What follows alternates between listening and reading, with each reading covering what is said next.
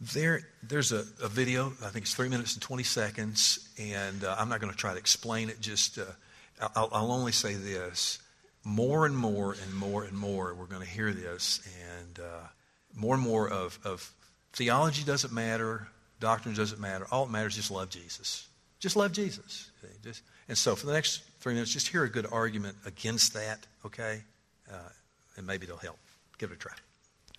I remember reading a book a number of years ago where the author was very insistent that all we need is Jesus, and Jesus is enough, and we don't need anything but Jesus. We don't need these fancy formulas about Jesus. We don't need all of the church's theological musings. We just need Jesus. And that sort of argument, on the face of it, can sound really spiritual. I mean, who wants to disagree? What Christian wants to say, no, we don't need Jesus? Of course we need Jesus. Of course Jesus is enough. Of course Jesus is sufficient. But when you press on that a little bit, it hardly makes sense, because when we say Jesus is enough, or all we need is Jesus, we have to ask the next one, well, what is it about Jesus that makes him all that we need? Or if Christianity is all about Jesus, what is it about Jesus that we want to be all about? As soon as you start to say something about Jesus, if you say, well, it's because of what he did on the cross, or because of the resurrection, or because of how much he loves us, or because of his teaching, once you begin to answer the question, you've gone into the realm of theology. So folks who think, I want Jesus, not theology, they don't have either. Because you can't have Jesus and have him mean something to you unless you know some propositions about him. If I tell you how much I love my wife and how amazing my wife is, and then you say, well, tell me how tall is she? And I say, I don't really know. Well, tell me what color are her eyes? I say, I'm not really into those sort of things about her. Well, not only would you question how much I really love her, you would wonder if I could pick her out in a crowd. I don't seem to know anything about her. I don't seem to know any propositions, any facts. Am I just speaking in vague generalities? And the same is true with Jesus. We can speak in these spiritual platitudes of how much we love Jesus, but we need theology if we're going to explain who he is, the God-man, what he accomplished on the cross in his death and resurrection, and what it means for him to be reigning at the Father's right hand, to be the second person of the Trinity, to come back again to judge the living and the dead, to send his Holy Spirit to be the very presence with us in the world. All of these things get into the realm of theology. So there is no Jesus without some theological parameters and some robust filling out and filling up of what we mean about Jesus. And he himself taught this. Unless you know that I am he, unless you confess that I've come from the Father, all of these great declarations, the I am statements in the book of John, Jesus would not have had patience for people who said, I just want Jesus, you, and I'm not interested in learning about you, in understanding what sort of Messiah you are. No, if we're going to have Jesus, we need to have theology. You understand? Right? Makes good sense. See, it sounds great. It sounds great. All I need is Jesus. That's all that matters. Yeah, but like you said, when you press on that, to know, I'll try to keep this to. Do you have the right Jesus? There he is again. Go away, Kevin. So anyway, I want you to see that. Okay, tonight, let's say that someone tells you what they believe about Jesus and what they believe about the teachings of Christianity, and they also want to tell you what they don't believe. I believe this, and this, but here's the things I don't believe. And then they ask, in light of the fact that I don't believe these things, for example, I don't believe in the virgin birth. I don't believe in the miracles and that Jesus did. I don't believe in those. And I don't believe that Jesus rose from the dead.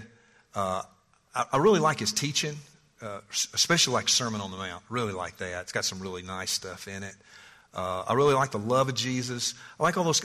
And so, am I a Christian? Am I a Christian? They've told you some of the things they believe. They've told you These are the things that I don't believe. And so would you tell me, am I a Christian? Now, I'm not making this up. This was an actual situation that played itself out in public in a big way. It played itself out in the New York Times, the most influential, largest newspaper actually in the world, New York Times. It began in Christmas time in 2016, and it has continued throughout Christmas of 2017. And I'm gonna tell you the whole story because it's really fascinating. But more fascinating than the story is the pieces and the parts and the words and all these different things. And I think as we go through this tonight and we look into this exchange that took place between four people so far, as we look at this exchange that went on, we're going to learn some things, and we're going to also get some things to, I hope, to help us to understand a little bit better where people are at and be better prepared, be better equipped to talk to people about what we believe, about the hope that we have, and maybe be able to help them make their way out of the fog and out of the darkness. So this whole thing began, and you're going to see a lot of slides tonight. You're going to see some pictures. And the first one you're going to see is this gentleman right here. It all began when this man, Nicholas Kristof, he is a 2-time Pulitzer Prize-winning journalist. And he works for the New York Times. Actually, he's an op-ed columnist. Op-ed means opinion editor, Now, this man this is really where this began, okay? He considers himself, this is his own words, he considers himself a Christian, but not a religious one. Now somebody tell me, what do you think that means? I mean, he doesn't elaborate on that. We'll get more into it in a little bit. We'll find out a little bit more about him in a minute. What do you think that means that he says, I'm a Christian, but I'm not a religious one? What's that mean? Anybody? Larry? Okay. Kind of superficial. Yeah, okay. Anybody else? He says, I'm a Christian, but I'm not a religious one. Okay. That's probably an option. Yeah. Okay. Okay. Kind of like a generalized, I believe in God, but that really doesn't make any difference in my life. It makes any difference in my behavior and that sort of thing. Religious or Christian, but not a religious one. You hear this sometimes, well, I'm a Christian, but I'm not one of those fanatical Christians. Okay, what's that mean? I'm not can you imagine, let's just take, who won the Super Bowl this year? Oh, yeah, they stink. It's Philadelphia Eagles. Okay. But let's just imagine Philadelphia Eagles fan said, I like football. I like the Philadelphia Eagles, but I'm not really a fan of them, Can you imagine? I'm a Christian, but I'm not really a fanatic. We can already begin to see. Probably not real connected here. It's not really a serious, committed following of Jesus. Imagine Matthew. He comes to Matthew and says, "Matthew, follow me." Well, I'm kind of interested in you, but I'm not really a fan. I don't want to follow you, no. I mean, but what? Can you get me to heaven? See? So Nicholas Kristof he says he's a Christian, but he's not a religious one. Okay. Now this began with Nicholas Kristof, and I'm not wanting to pick this man apart because I think he's pretty sincere. For him to go public like this, I think he's probably sincere in the questions and the concerns that he had. But here's what he did. Kristof first posed his question, am I a Christian, to fellow New Yorker Timothy Keller at Christmas 2016. And here's a picture of Tim Keller, I think we got, there he is. And Tim is the former evangelical pastor, say former, he retired last July, pastor of Redeemer Presbyterian Church in New York City. This was the first exchange, which we're going to get into in just a moment. We're going to tear into it, and you'll actually see what was said and all that kind of stuff. But the first, again, Nicholas Kristof knows Tim, and they're fellow New Yorkers, and both are pretty high-profile individuals. And so he first posed the question at Christmas time, 2016, to Tim Keller, am I a Christian? I think you're going to find that exchange really fascinating. Then, in the spring of 2017, Christoph posed the same question, am I a Christian, to former President Jimmy Carter. And we know Jimmy Carter. Jimmy Carter, when you think of Jimmy Carter, you think of Habitat for Humanity. Does a lot of, he's done a lot of, let's just admit first, he's done a lot of good things. And can't deny the fact he's done a lot of good things. Actually, he still teaches Sunday school at Maranatha Baptist Church in Plains, Georgia. Jimmy Carter left back in 2000, year 2000. He left the Southern Baptist and he hitched his wagon to the American Baptist. Now, you might say, what's the difference? Southern Baptist, American Baptist, all God's children are little Baptist, what difference does it make?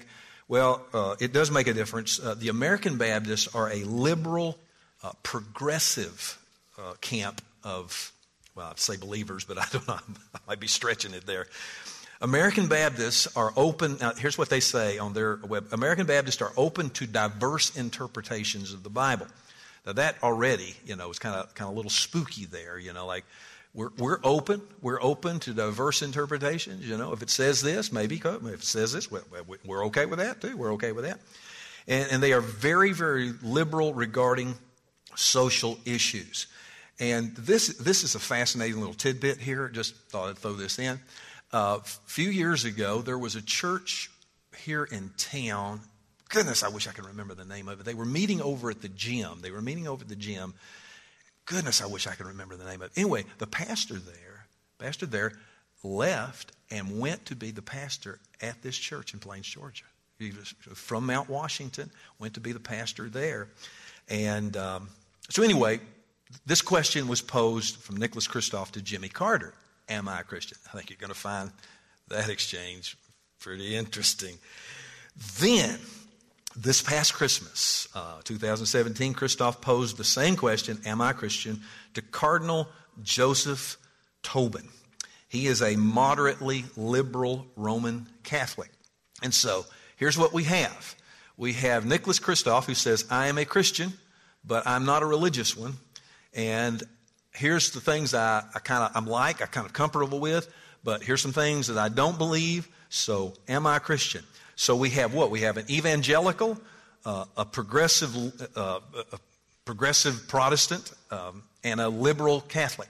Okay, so you do know, and you should know, 3 different worldviews, 3 different ways of viewing the world and viewing theology. And it's interesting and helpful to see how each of these men responded. And as we look at each response, I want you to consider, just want you to be thinking about, how would you respond in this situation? See, none of us here will probably ever have the platform that these men have, a higher platform position. What they say in public, carries some weight. We'll probably never have that, but we might want to consider, what would I say? If I was having lunch with somebody, or if I was having an exchange with a family member and they said, look, I don't believe this, I don't believe this, but here's what I like this, and so am I a Christian? So it might be good. It might be good if we had a little bit more than yes or no, okay? As you're going to see in just a moment. You might find it really helpful to have more in the toolbox rather than just, well, no, or well, yeah, so. So just watch these exchanges, and I say watch, you're going to see the text on the overhead. Speaking to Tim Keller, Kristof asks this, and you'll see it. Tim, I deeply admire Jesus and his message, but am also skeptical of the themes that have been, notice this word, integral to Christianity. Integral, meaning, integral means that which is necessary to make a whole complete. This brings it all together, okay? Or this is essential, okay? It's interesting he uses that word. But I'm skeptical of themes that have been integral to Christianity. The virgin birth, the resurrection, the miracles, and so on. Since this is Christmas, this was Christmas 2016, since this is Christmas season, let's start with the virgin birth. Is that an essential? Is that integral? Or can I mix and match? Now, again, I just want you to look and pay attention to the way these answers unfold. Because we're looking at the exchange first with Christoph and Tim Keller, a Protestant evangelical. Here's what Tim Keller first answers. Notice this. If something is truly integral to a body of thought, you can't remove it without destabilizing the whole thing. A religion can't be whatever we desire it to be. Now, I just want to say here, this is a great answer. It's a great response. First off, he doesn't just go, he could have easily said, well, no. No. He could have been real stern. No, you're ridiculous. Nicholas, you're ridiculous. Yeah, he could have done that. But notice he said, he takes the word integral, essential, and makes a logical point here. If something is truly, in other words, you said it was integral, it's essential. If something is truly integral to a body of thought, you can't remove it without devastating the whole thing. So essentially he's saying, look, you're trying to pull out parts. You're already pulling out parts in such a way that the whole thing collapses. And his question, is there an essential belief or can I mix and match? A religion can't be whatever we desire it to be. So notice, Tim does more than answer yes or no, but the conversation continues, and Tim goes on to say this. If I'm a member, he gives an example here. If I'm a member of the board of Greenpeace, now most of you are familiar, I'm sure, with Greenpeace. Greenpeace is an environmental organization, a very liberal, progressive environmental group. And so he says, if I'm a member of the board of Greenpeace and I come out and say climate change is a hoax, they will ask me to resign. And that's the truth. They say, you're out of here. But then he goes on to say, I could call them narrow-minded, but they would rightly say that there have to be some boundaries for dissent, or you couldn't have a cohesive, integrated organization. And they'd be right. It's the same with any religious faith. Very clever last sentence. It's the same with any religious faith. In other words, it's not just Christianity. This is the same of any religious faith. You start pulling out these integral, essential matters, and he uses a very liberal example. Hey, if I belong to Greenpeace act like, oh, we're liberal, and you come and say, hey, I don't believe in climate change. You're out of there, you see. Why? Because you've removed an essential, integral part of that organization. And so Tim has said much more than yes. He could have said, yes, the virgin birth is essential. No, gave some very thoughtful and just very, not only thoughtful, but just very ordinary illustrations, examples to help answer this man's question. Now, Christoph asked this question, and the resurrection, must it really be taken literally? Tim Keller responds, Jesus' teaching was not the main point of his mission. He came to save people through his death for sin and his resurrection.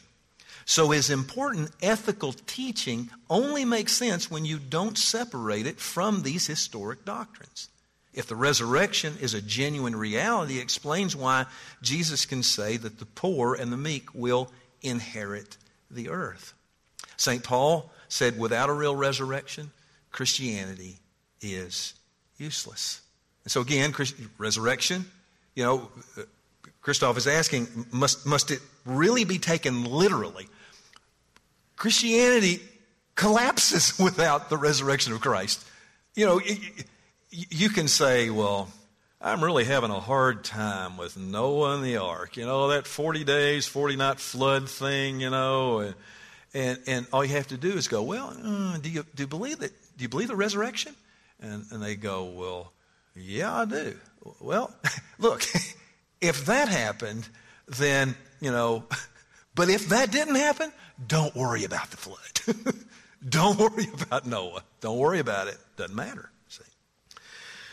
Christoph goes on with, and I like this. He says, but let me push back, okay? As you know better than I, Tim, the scriptures themselves indicate that the resurrection wasn't so clear-cut. Mary Magdalene didn't initially recognize the risen Jesus, nor did some disciples, and the Gospels are fuzzy about Jesus' literal presence. Now, right there in that paragraph is something interesting for us. It reveals some of the honest challenges that skeptics have. Okay? In other words, we just take him honestly at face value. His view of the Scriptures, he looks and he goes, look, Scriptures themselves indicate that the resurrection wasn't so clear-cut. And let's say you're sitting at lunch and somebody says that, well, look, you probably would admit that, it's not all that clear-cut. And then, what do we say? What are we going to say to that? Well, we'll find out in a minute. Mary Magdalene didn't initially recognize Jesus, and nor did some of the disciples. And then he says, and the Gospels are fuzzy. Fuzzy. That's interesting. Notice how Tim answers this. I wouldn't characterize the New Testament descriptions of the risen Jesus as fuzzy. They are very concrete in their details. Yes, Mary doesn't recognize Jesus at first, but then she does. Skeptics should consider another surprising aspect of these accounts. Mary Magdalene is named as the first eyewitness of the risen Christ, and other women are mentioned as the earliest witnesses in the other Gospels too.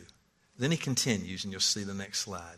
Keller continues, this was a time in which the testimony of women was not admissible evidence in courts because of their low social status. The early pagan critics of Christianity latched onto this and dismissed the resurrection as the word of, quote, hysterical females. If the gospel writers were inventing these narratives, they would never have put women in them, so they didn't invent them. Now, notice he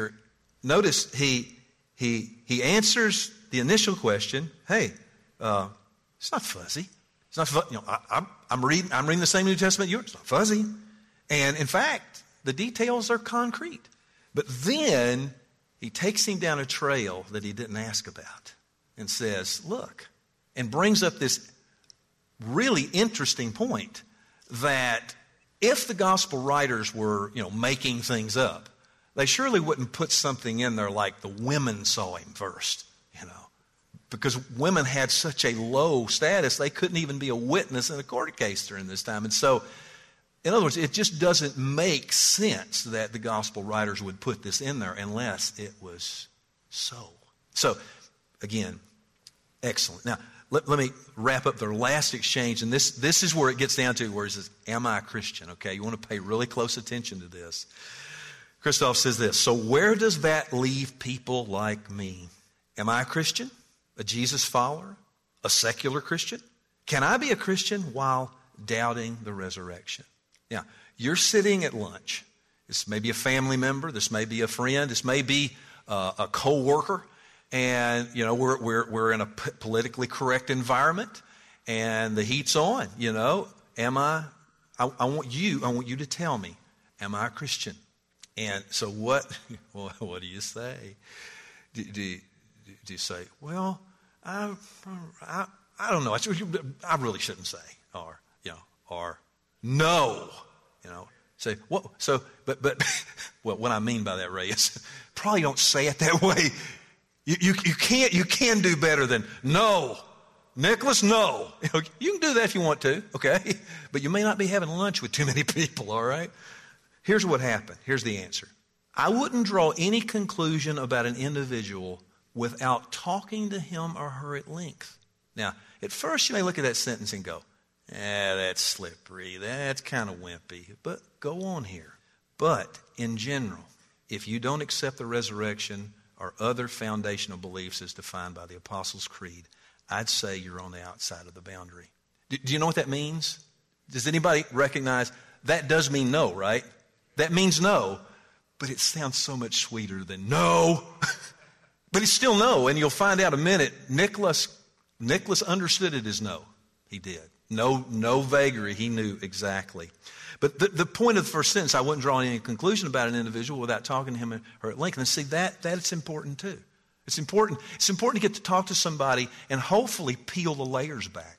I had a lady call me just the other day, and she said, I've got a friend who says they don't think they believe in God anymore. And they began to tell what this lady had gone through.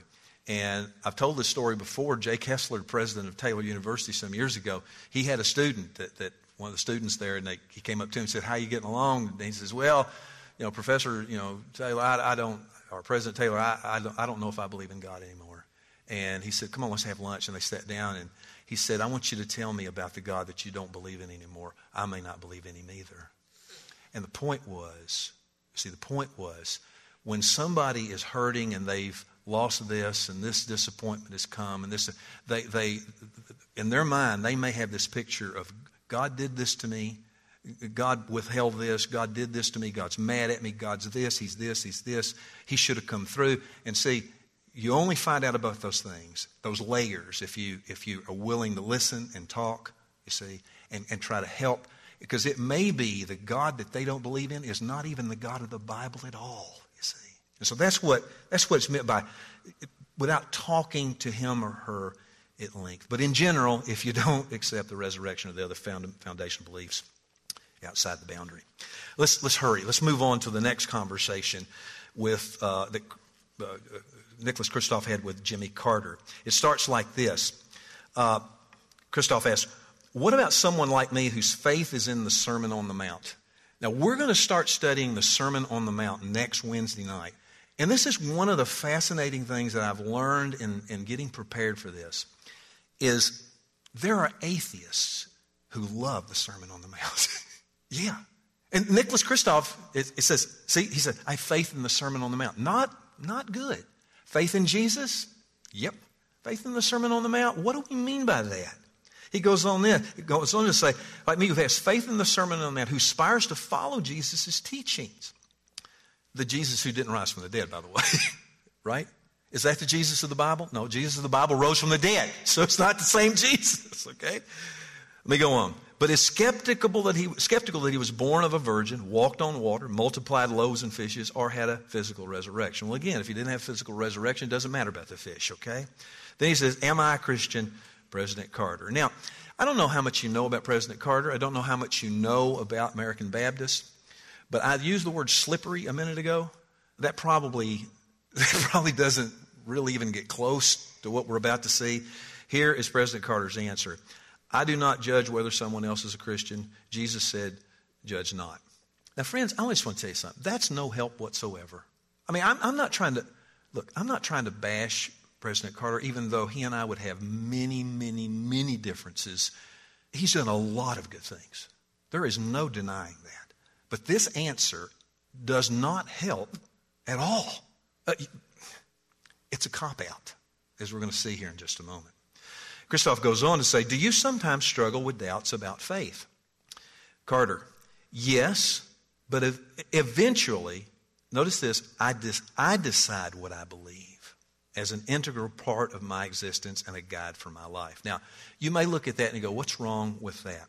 I decide what I believe. Jimmy Carter, like many others, is himself standing over Scripture rather than Scripture being over him. Just make sure you understand the difference. See, that sounds good at first. I decide what I believe. Well, you see, Nicholas Kristof has decided what he believes too. See, he believes that he likes the Sermon on the Mount, but he doesn't believe that Jesus rose from the dead, and so he's not a Christian. And so we need to be careful with that phrase, "I decide what I believe." We've got to decide, does the Bible have authority over us, or do we stand over the Bible? And we decide. We pick and choose. Kristof goes on. "One of my problems with evangelicalism," he would say that to us, is that it normally argues that one can be saved only through a personal relationship with Jesus, which seems to consign Gandhi to hell. Do you believe that? Now, usually it's going to be Mother Teresa, Gandhi. It's always going to be some of these people. I don't know. But I don't know. See, I want to say to these people, are you really concerned about Gandhi? I mean, really, come on here. Do you lose sleep over Gandhi? Good grief, no. They don't. But they like to drag that out and go, well, I just don't see how Gandhi could be in hell. Well, here's President Carter's answer. Look at it. I do not feel qualified to make a judgment. I'm inclined to give him or others the benefit of the doubt. Now, do you understand what he's saying here? The clear question has been, evangelicalism says, without Christ, you can't be saved. So, Jimbo, what about that? I'm a Sunday school teacher. I teach hundreds of people who get on buses and stand in line to hear me teach. But I'm really not qualified to answer that question. Come on. Monday Night Football. Come on, man. That is big time slippery. Okay. We're going to get to Cardinal Tobin in a moment, but wow, Jimmy Carter. I remember a few years ago when we were singing and traveling and that sort of thing, and I remember gospel groups. I'm going to let you in on an inside tip. Gospel groups love to picture. They love to have a picture of themselves with somebody important, and they feel like it ups their ante. And so there was this group that I know that sent me. They sent me a picture of them with Jimmy Carter. I couldn't resist. I should have resisted, but I said, "Look, I don't know. I don't know that I'd be hitching my wagon to someone who's so slippery." I used other words, but they were clean. Wasn't anything bad. But it was like we're willing to put ourselves with this guy because he is a former president, but theologically he has nothing to do with the gospel. Really.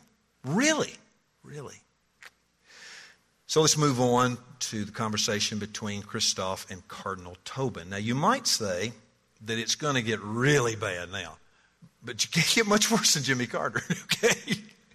And really, the Cardinal does a little bit better than Jimmy Carter. If that's the liberal Catholic theologian does a little bit better than Jimmy Carter. Not completely, but a little bit. So Christoph begins with Cardinal Tobin by saying this. Let me start with respectful skepticism. In other words, again, I believe this man is sincere. I don't believe he's trying to be funny and clever and all that kind of stuff, because he is writing all of this. He's pouring out his beliefs in the biggest newspaper in the country or perhaps in the world. Let me start with respectful skepticism. I revere Jesus' teachings, but I have trouble with the miracles, including, since this is Christmas, the virgin birth. In Jesus' time, people believed that Athena was born from Zeus's head. I'm sorry. So it seemed natural to accept a great man walking on water or multiplying loaves and fishes. In 2017, not so much. In other words, we're much more intelligent, we're much more intellectual. We can never believe something like stupid as this. Can't we take the Sermon on the Mount but leave the supernatural? Now see, there it is again. This love of the Sermon on the Mount, which we're going to start studying next Wednesday. He loves Sermon on the Mount. But here's what you're going to find. Not all the Sermon on the Mount. See, those who are atheists that like the Sermon on the Mount, they like the lovey part. But there's other parts, if you bring those parts up, they go, well, I don't know if those are supposed to be in there. We're not really sure if that's really in the original text. Just saying. Can't we take the Sermon on the Mount but leave the supernatural? Cardinal Tobin's answer is this. And it's a pretty good answer. The most mind-boggling miracle is the incarnation. We believe that the creator of the universe, the one who existed before time and before anything else, became one of us. If you accept that, then there are a lot of other things that don't seem to be quite as unbelievable. Now see, that's pretty good. You believe that God, the very God who created everything, took on human flesh, came down. If you can embrace that, then all this walking on the water, that's child's play. Okay, Tobin goes on to say, it's not a magic show. All of the miracles were not isolated or simply altruistic events. They were actually pointing toward who God is and who this carpenter from Nazareth really was. And that's, again, a very good response. In other words, if you're thinking that the miracles are just capricious, just kind of thrown around, and Jesus kind of gathers everybody around and says, let me show you this one. If you think it's that, then you got it all wrong. These are signs and wonders that point to, this is the Messiah. This is Him. This is really Him. Now, here we go. We'll wrap this up. Christoph goes on to ask Tobin this. He said, I asked Reverend Tim Keller and President Jimmy Carter whether a skeptic like myself, now earlier he said he was a Christian but not a religious one. Now he says I'm a skeptic, who admires Jesus' moral teaching but doubts the virgin birth and any physical resurrection, counts as a Christian. Now notice this. Basically Keller said no. Remember earlier? See, he understood that Tim was saying, you're out of the boundary. That means no, you're not. And Carter said yes. Notice how he interpreted Carter. He goes, I'm not really qualified to say, I don't want to really make a judgment about that. So, Christoph, you're sitting at lunch with somebody and you go, I'd rather not say. They could very well interpret that you just said yes, even though you didn't say it. And so he goes, basically, Keller said no, and Carter said yes. So you're the tiebreaker. A liberal Catholic theologian is the tiebreaker? Come on. Well, this is where Reverend Tobin goes off the rails. He's responded, I would think that if you haven't completely closed the door on the possibility that God has more to say to you, then I think you're in the tent. Now let's take it. Stop for just a minute. You're going to say, he's still open. Look, on the possibility that God has more to say, what more can God say and do than has already been recorded in Scripture that historically happened? What more? See, so again, another cop-out, a very slippery answer. It says that if you're open to God saying more, if you're open to that, you're in the tent. So, last 5 minutes. Let me just ask you this question. Is there anything in these exchanges anything that you learn from these exchanges that you go, boy, that just solidifies this, or this is clear now? Is there anything that in these exchanges that you feel like I learned something here about? Anything, Gary? Well, I didn't want to go there. Don't want to go there, but I understand what you're saying. I do. Huh? His tent was leaking? Yes, that's a good way of putting it. Anybody else? Yes, Sherry? Yeah, yes. And you're probably exactly right. They're being asked in a public way, and their answer, they're going to have to live with that answer. And you're probably right, probably like playing it safe here. But, unfortunately, being nice here has not helped people who have read that, Anybody else? Margaret? Yeah, well, there you go. He still has that, politician's savvy, answer. Yeah. It's disappointing. It's terribly disappointing. And see, the thing of it is we might expect, well, he's a Sunday school teacher. He's a Sunday school teacher in a Baptist church. We'd expect, but see, we don't realize that he slipped off the slippery slope into the liberal progressive.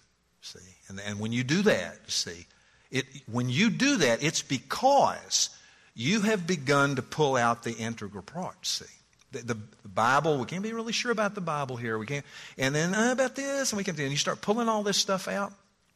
I was listening to a gentleman the other day who he skipped right over pulling all the stuff out. He just jumped from I'm an atheist. and the interesting thing was he said, look, all these progressives that are going like, I don't know if I believe this anymore, if I don't believe this anymore. He said, let me tell you where you're headed. You're going to be an atheist before it's over with. And I think he's exactly right. You start pulling out the pieces, you start pulling it out, and one day you're going to wake up and you go, I don't believe any of this anymore. I don't believe in God anymore. See? So, anybody else? It does help. It does help to know what we're talking about. But last two things before we go. What I get from this myself just kind of helped me. I think again, we do want to be people who listen closely.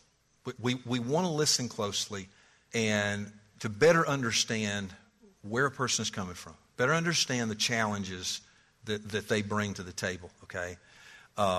And that may take some patience, right? It takes some patience to listen, and we're not so quick to cut them off at the knees, And by all means, be respectful. You see, that's one of the things I noticed with Tim Keller, though he ultimately had to say, "You're not in the tent." He was respectful in how he did it, and at the same time was clear and truthful. See, and so.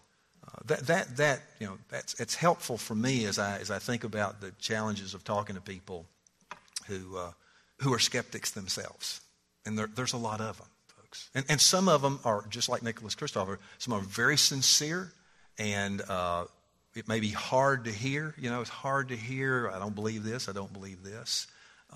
But hey, you got a choice. You can be slippery, be politically correct, or you can tell the truth. I think God will be pleased if we tell the truth. Let's stand. I hope this was helpful. Next Wednesday night, we're going to begin what will probably be a lengthy time. Sermon on, I call it Sherman on the Mount. I just saw Sherman over there a minute ago. It's not Sherman on the Mount. It's the Sermon on the Mount. And it's Matthew chapter 5, 6, and 7. Lengthy, okay? And we're going to begin that next Wednesday evening. So let's pray. Father, I thank you for these believers. They are my brothers and sisters and friends, and I am so grateful that they would come out on a rainy Wednesday evening. Thankful for their love for you, their faithfulness to you. Lord, they're here because they love you, and they want to sincerely follow you.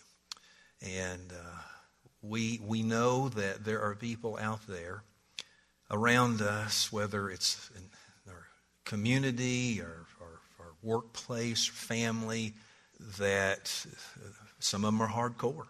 Some of them are skeptics. And in the middle of it, there's some that are just sincerely lost and confused.